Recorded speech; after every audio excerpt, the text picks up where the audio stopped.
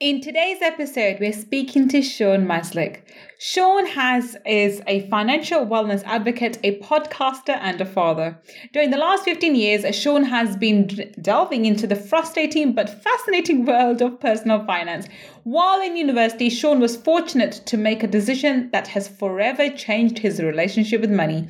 He decided to pause his last year of university and travel around the entire globe for a year with his wife. Together, they spent less than the price of a used compact car, and this experience forever changed his relationship with money. And today, Shawn is going to be talking to us about how he changed his life by changing his mindset. Let's find out. Money Mindset with Gul Khan podcast will help you to break free from your limiting beliefs, reverse your money shame, and blast through your money blocks so that you can live a life of unlimited abundance. In this podcast, we will talk about energy tools and mindset strategies that will help you to understand and change your relationship with money, whether you're in a job, profession, or working on your passion. Change your relationship with money to change your life. I'm your host, Gul Khan. Let's get started. Welcome. This is Gul Khan, your money mindset expert. And today I'm so excited. We've got Shawn Maslick. Welcome, Shawn. Thank you very much for having me, Gul. I'm looking forward to it. Thank you so much for coming. I was a guest on your show, and I'm so excited to have you as a guest on mine.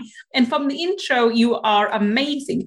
But in your own words, Shawn, tell everybody what it is that you do.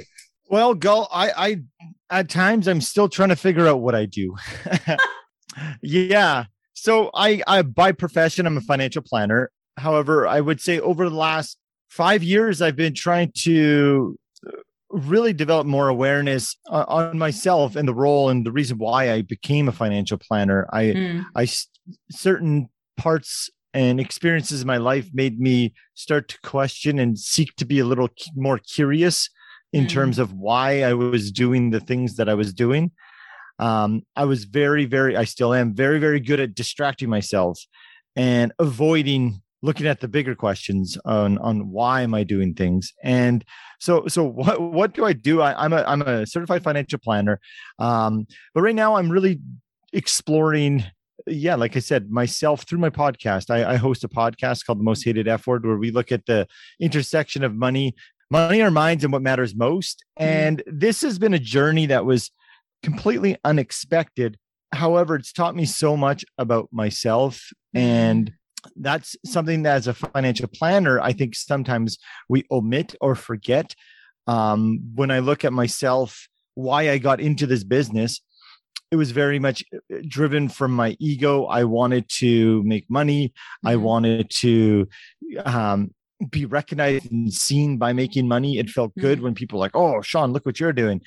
And it really perpetuated. And I'm speaking from Canada in the winter, so I'm going to use a snowball analogy, but those feelings just started perpetuating, growing like a snowball. If you've ever been in Canada in the winter, you could roll a snowball and it gets bigger and bigger. And it just seemed to progress and things were going really, really well. Yeah, our business was growing, and I just started to really, I guess, lean into some fears of wondering why I'm doing what I'm doing. And to use a silly analogy, it's like I opened up the fridge and it was just like this big awakening, I guess, that maybe I'm doing things from a dysfunctional or a manner that I wouldn't be proud of when I'm 90 years old looking back at my life. What an interesting story. And I do understand that point. When you start something like a podcast where you are actually thinking you're going to be doing something else, like providing a service or interviewing people, and then you end up opening up parts of yourself that you weren't even expecting to.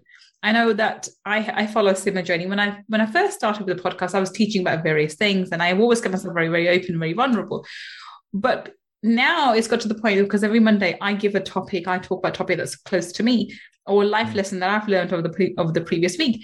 I find it's become more of a vlog, because I'm sort of like, okay, I've made this mistake, don't make it, or I've done this, or this is a realization I came across.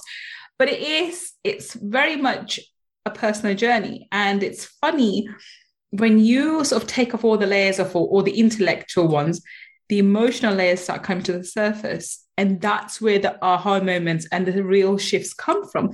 And, they say the best way to learn is to teach. Mm-hmm. And therefore, I'm learning more about myself every single day when I'm trying to teach others certain concepts or certain things that, that I came across in my life. And every time I explain it, I find I understand it better. And I have a better grasp of why I behave in a certain way or why I reacted in a certain way, which I think is amazing. And I think it takes quite a lot of self-awareness to even become aware of that point. Mm-hmm. So congratulations on doing that. So let's come back to you then. So what do you think made you a financial planner? So what kind of conclusions have you realized that and are you still acting as a financial planner, or have you, pivoted to something else apart from, having a podcast? Tell us what's the realization that you've come to? Yeah. So I am still an active financial planner. I'm a certified financial planner. I've been in the industry for over 10 years. But what got me become a financial planner, I would have told you 5 years ago or like 3 years ago, oh, well, I like money. But what I realized when you talk about that when you said self-awareness and emotions, it really got me thinking to your question of what got you as a financial planner. Now I realize what really got me at becoming a financial planner, and it took a lot of self-awareness. But when I was a kid, I was told that I was shy. I was super shy. I didn't use my voice.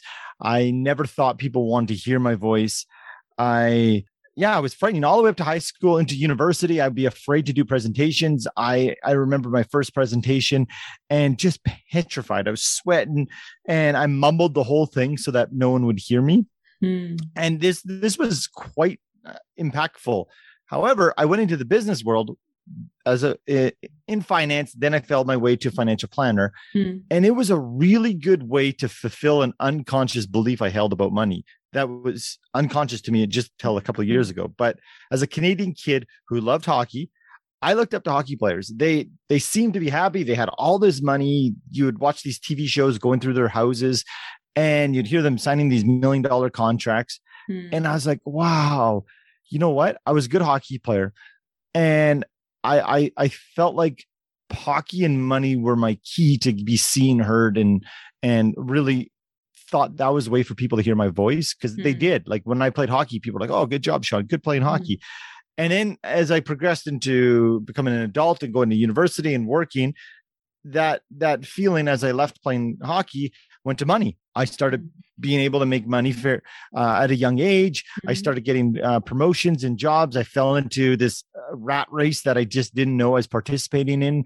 I was chasing promotions. I was trying to be validated by the bonus or the praise or the recognition, that when I step back and realize it's all scripted to some degree, and I fell right into it. And it was my own inner child who wanted to be seen and heard, that just loved the idea of money was his thing. In doing that, in the pursuit of helping my inner child be seen when I was an adult, I avoided emotions so much. I ran marathons, Ironmans, triathlons. I kept busy from 7 a.m. to 7 p.m. unconsciously. And, it's not like I was doing a whole bunch of, on the surface, it looked like I was doing nothing wrong, but I just wasn't feeling feelings. And fortunately, my wife, and I remember when we came together, I was like, I'm the finance guy. I'm going to deal with our money. And you're a nurse. Your parents really spoiled you when you were younger, and let me handle the money.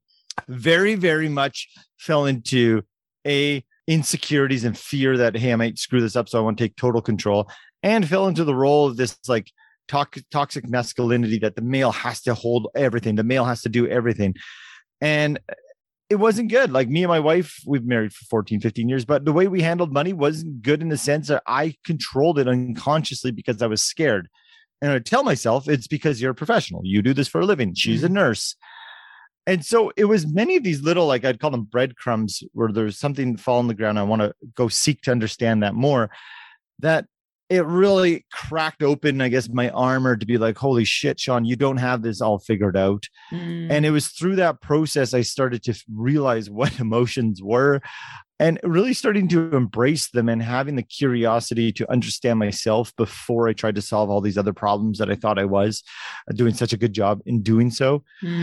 So that's what led me to be a financial planner, is to really satisfy that inner child. And it did a good job. It made him feel heard. But what I've realized is that cycle is just continuing and continuing. Now I'm a father of two.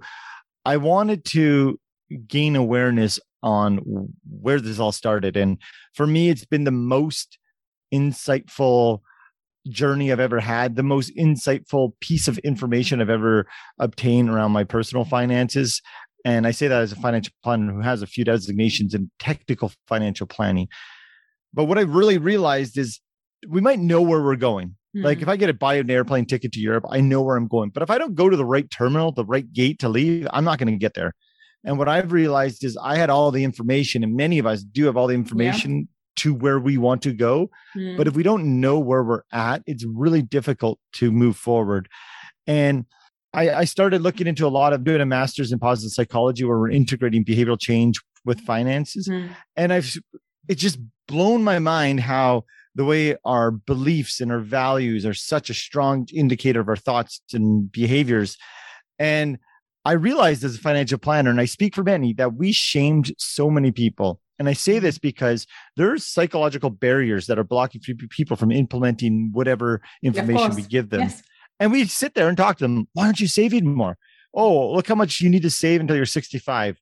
Unspoken, you're saying you're screwed almost. And it's just, for me, it's really, really moving towards what are those beliefs that are holding us? What psychological barriers are we preventing us from implementing our financial goals or whatever goals we have, and really aligning them with our basic psychological needs? Because I think that's what it comes down to. Money is, for a long part of history, human history, money's been around. It's changed forms. It'll continue to change forms. But what I'm realizing, the one thing that won't change is our human condition to seek to have those basic psychological needs met. And we use money to do that.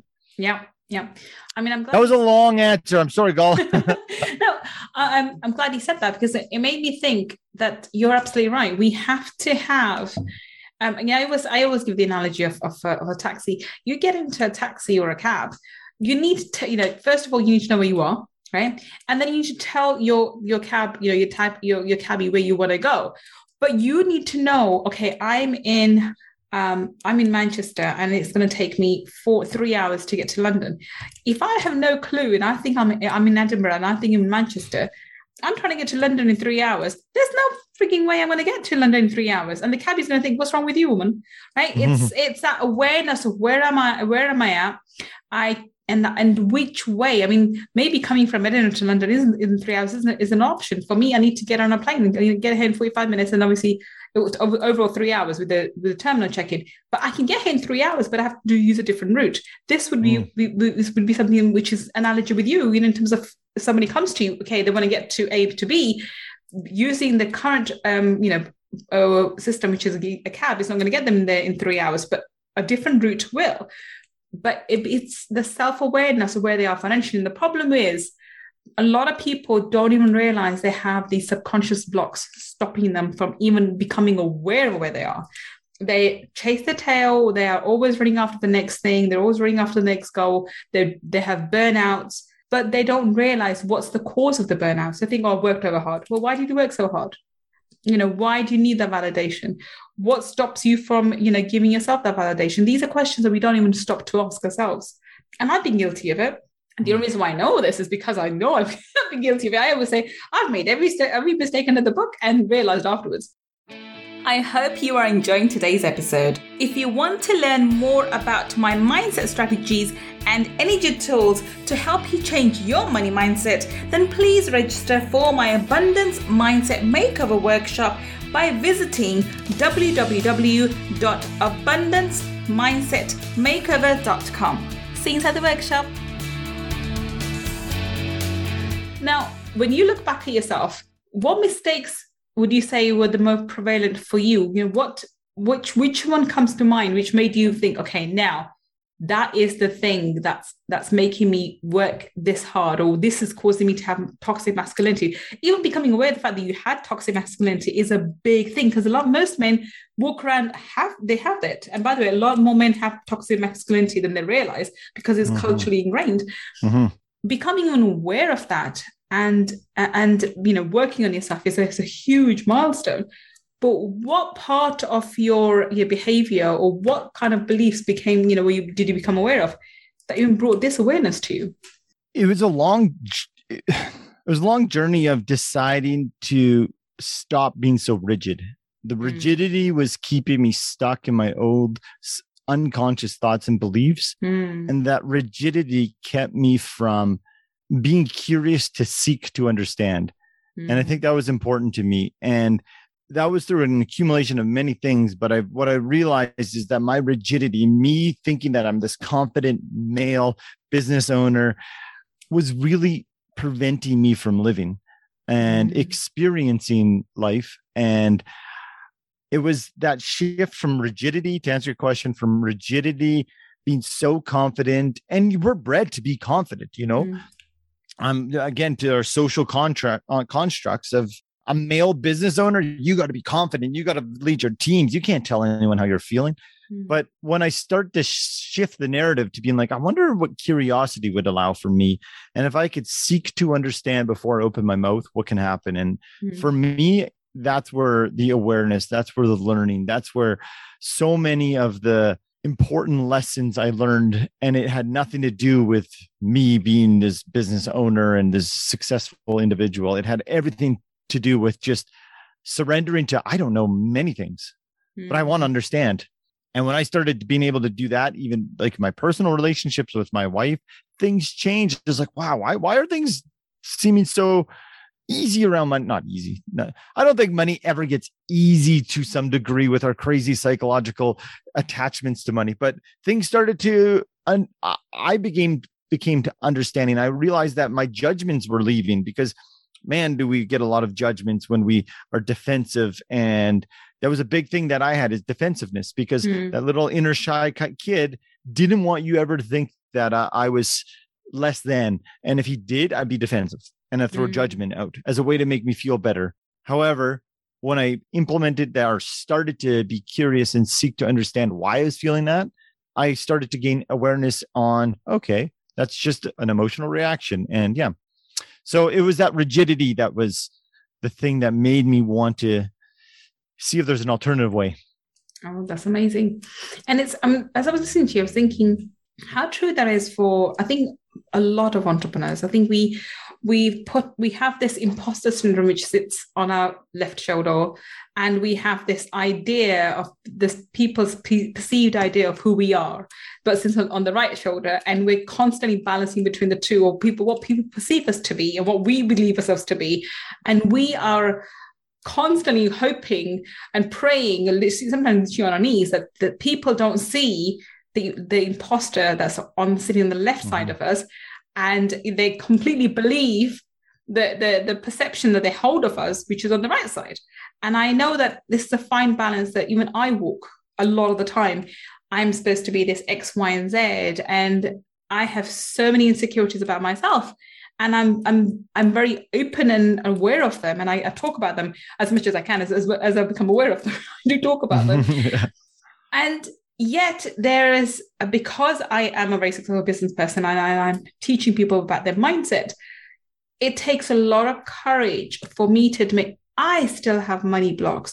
I still have things to overcome, but it takes courage to admit to myself, let alone to my clients, or on something like on a platform such as my podcast, to admit I'm still making mistakes. I'm still making boo-boos.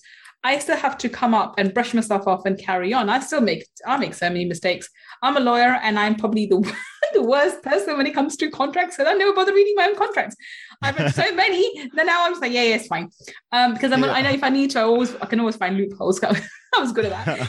But it still is, why would I need to if I did my job in the first place? But and it comes to the point. You don't behave in a certain way for your clients, but for your own self, your subconscious behavior comes in and makes you behave in a certain way.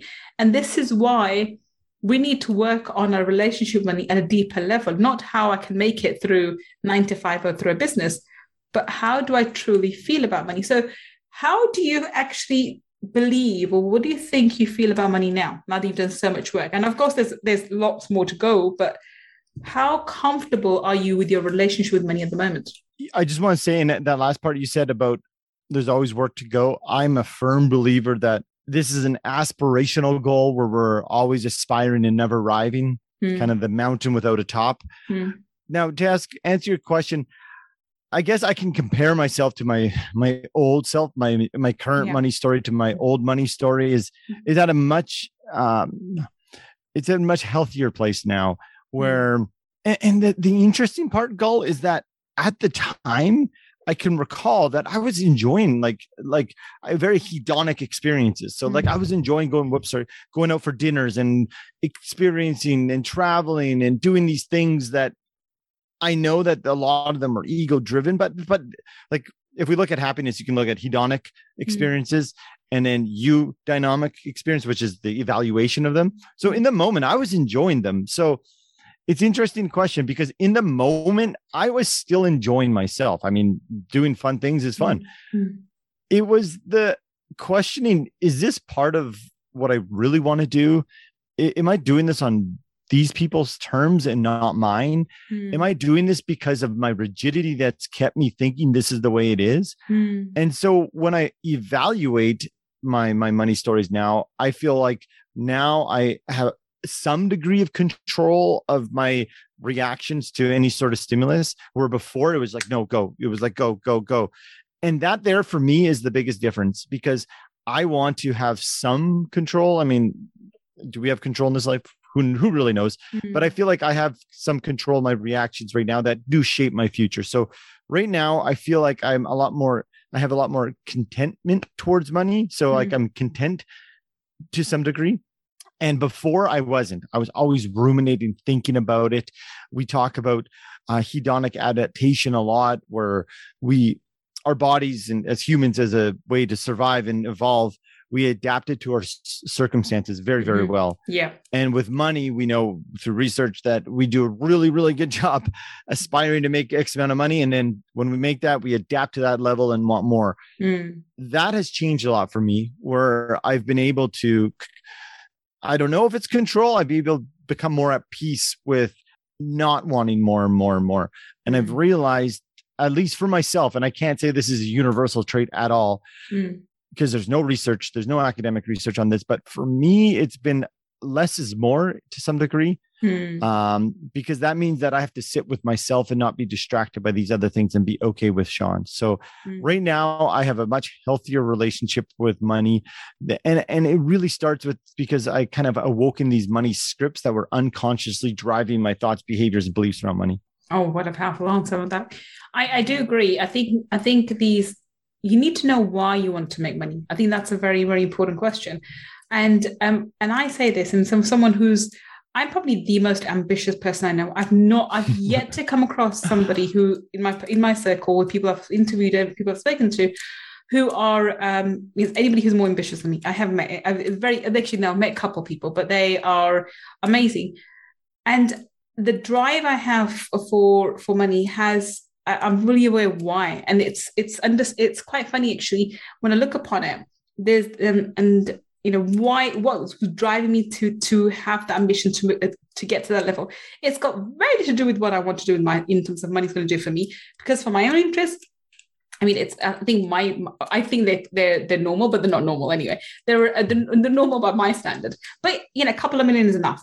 I don't need any more than that. I don't need to get a yacht. I don't need to get a mountain of gold. It's not necessary for my happiness. I know what I need, and with a nice Bentley and a nice car, I'm done. I'm cool. That's it, right? But the reason why I have that drive is because of the legacy and the things that I want to leave behind, but not necessarily just for my kids, but for other children. So I have this, I think I'm going to be the world's mother or something. But there's a reason for that drive, and you have to be aware of it. Why do you want it? And I did a podcast on my show a while ago. Know your why. My first why is my kids. Best education, best lifestyle, best everything as possibly can, and obviously making them good human beings. The next why is making sure I have a comfortable life, which is not far. I'm already there. The third one, but this is the most important one, is what happens when I die? What do I leave behind? What message am I leaving, and so forth? So it's the bigger picture than myself. Now that's my personal picture. That's my personal dream. That's my personal thing. But I'm fully aware of why I want money. And it can be, by the way, it can be materialistic as well. I'm not saying you should have goals to have those travel ideas, those dreams, those having those material goods. I'm all for that. I mean, like I said, I'm a toy person. I like cars, right? You can have all those, but you need to become very clear why. Why do you want cars? I know for me, I've got, I think I was Need for Speed. My brother grew up as a juvenile delinquent, and he loved fast cars.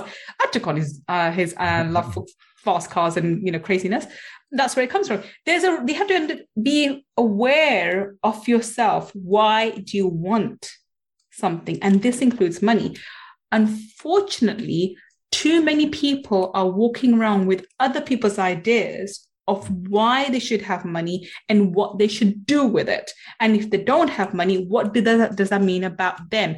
I think a lot of people want money for validation, to prove their self-worth. And I always say, your self-worth determines your net worth. Unfortunately, most people allow their net worth to determine their self-worth. And this is where we're stuck in a rut. Wouldn't you agree? I 100% agree. I 100% agree. And thank you for sharing your why. And I feel grateful that we had that chance to chat about your money story on my podcast. And I really appreciate what you're saying. And at no point, money can be used as I hope at no point what I was saying, money can definitely be used as a negative tool, but money in itself, this is going off your point, it's neither good or bad. It's just this thing that allows us. It's neutral. And I think you're right. If we want to buy a Bentley or whatever material goods, often material goods get a bad, we can't get any material, bad rep. But I am 100% in agreement with you. It comes down to why am I doing those things? And we look at, there's some new research on happiness and money that's come out. It's like $160,000 is when the correlation between happiness and income start. And this can't be applied across the world because is not fair. It was an American study, but they actually had international pieces, but the 160 was American. Anyhow, but that tells us that's a lot of money for people. Like that could be a lot of money. So people are still buying a lot of material things. So I agree. It comes down to why we're doing it. Money can be power if used in the proper ways, in a positive way. So I just wanted to echo your point. It's the why. It's not money is the root of all evil, because that's actually dysfunction. That's a money script right there. That is exactly that is. And it was I think the biblical phrase was the love of the greed of money, or the love of money, or something along those lines. And I actually think, to be perfectly honest, I push people's buttons with the same side. I think the lack of money is the root of all evils. And if you think about it, all the places where crimes and all sorts of issues exist is in poverty-driven places, because people believe there's no other way out. So they, the crime rate, the abuse rate is higher. I'm not saying it doesn't exist in affluent families, and of course it does, but the amount, the percentages is a lot greater there. And, for this reason, because people, I think money, when you don't have money, the stress just, makes you, all sorts of emotions come to surface. And that's where anger breeds, and, malnutrition, comes out. There's so many issues that come out when you don't have money. So this is probably why the study was important, because you do need to have a certain amount of money to be happy. After a certain amount, it can plateau over. It's fair enough, because there's only so many cars you can buy, and there's only so many houses you can buy. But after that, it's something more greater is required. But until that point, you need to have money. But on that note, we're going to wrap up. So it's been a fascinating conversation. Yeah, go ahead. I do want to say one thing, and I want to make it aware that I do come from a great place of privilege. I'm a middle-aged male. I came from a good family. Yeah. And to your point around some people, this is a conversation that unfortunately isn't reserved for everybody, because they might not be at the level to even have these types of conversations because they're just trying to get food met, which is another issue in this world that needs to be solved. So I do want to recognize that I come from that place of privilege. Thank you for that. And I'm really glad that you recognize that, because I think men, first of all, don't realize that being a man is a privilege compared to being a woman. That's honestly, that's the first thing. And I know that in my culture there is, but then add color to that. So be a brown or black or all the different shades in between. Being a person of color and being a woman of color is you have another set of obstacles in the way. But it's all part and parcel, and that's another conversation. But thank you so much for being such an amazing guest for us. Tell us, how can we connect with you, Sean? How can we find you on the internet? Right now, I would say the best way is on my website, themosthatedfword.com. And you'll find my podcast on there. And right now, a lot of my work is going into my podcast and some other projects that we're working on through integrating positive psychology with financial behavior change. So yeah, my website's the best. The podcast is there and everything. My contact information is all themosthatedfword.com. Fantastic. Thank you so much. And we have to have you back on Mind Talkies, Sean. I think we need to pick your brains and ask you for some advice being entrepreneurs. So hopefully you'll come back. But thank you so much for being a guest today. Thank you so much, Gul. I really appreciate it. Thank you so much. And thank you for listening to me and Sean today on Friday Feature. I will be back on another Friday Feature with another amazing guest who's sharing their story and telling us how they changed their life by changing their mindset. Until the next time we meet, this is Gul Khan signing off. Take care and bye for now. If you want to learn more about my energy tools and mindset strategies, then please visit my website www.gulkhan.com. And if you want to take part in our 5-day abundance mindset makeover workshop, where I deep dive into energy tools for abundance, then please go to www.abundancemindsetmakeover.com and register. I look forward to being your mentor in the next workshop. And if you want to learn about the spiritual laws of money, then go and get my book, Laws of Money, from www.lawsofmoney.com. Until the next time we meet, this is Gul Khan signing off. Take care and bye for now.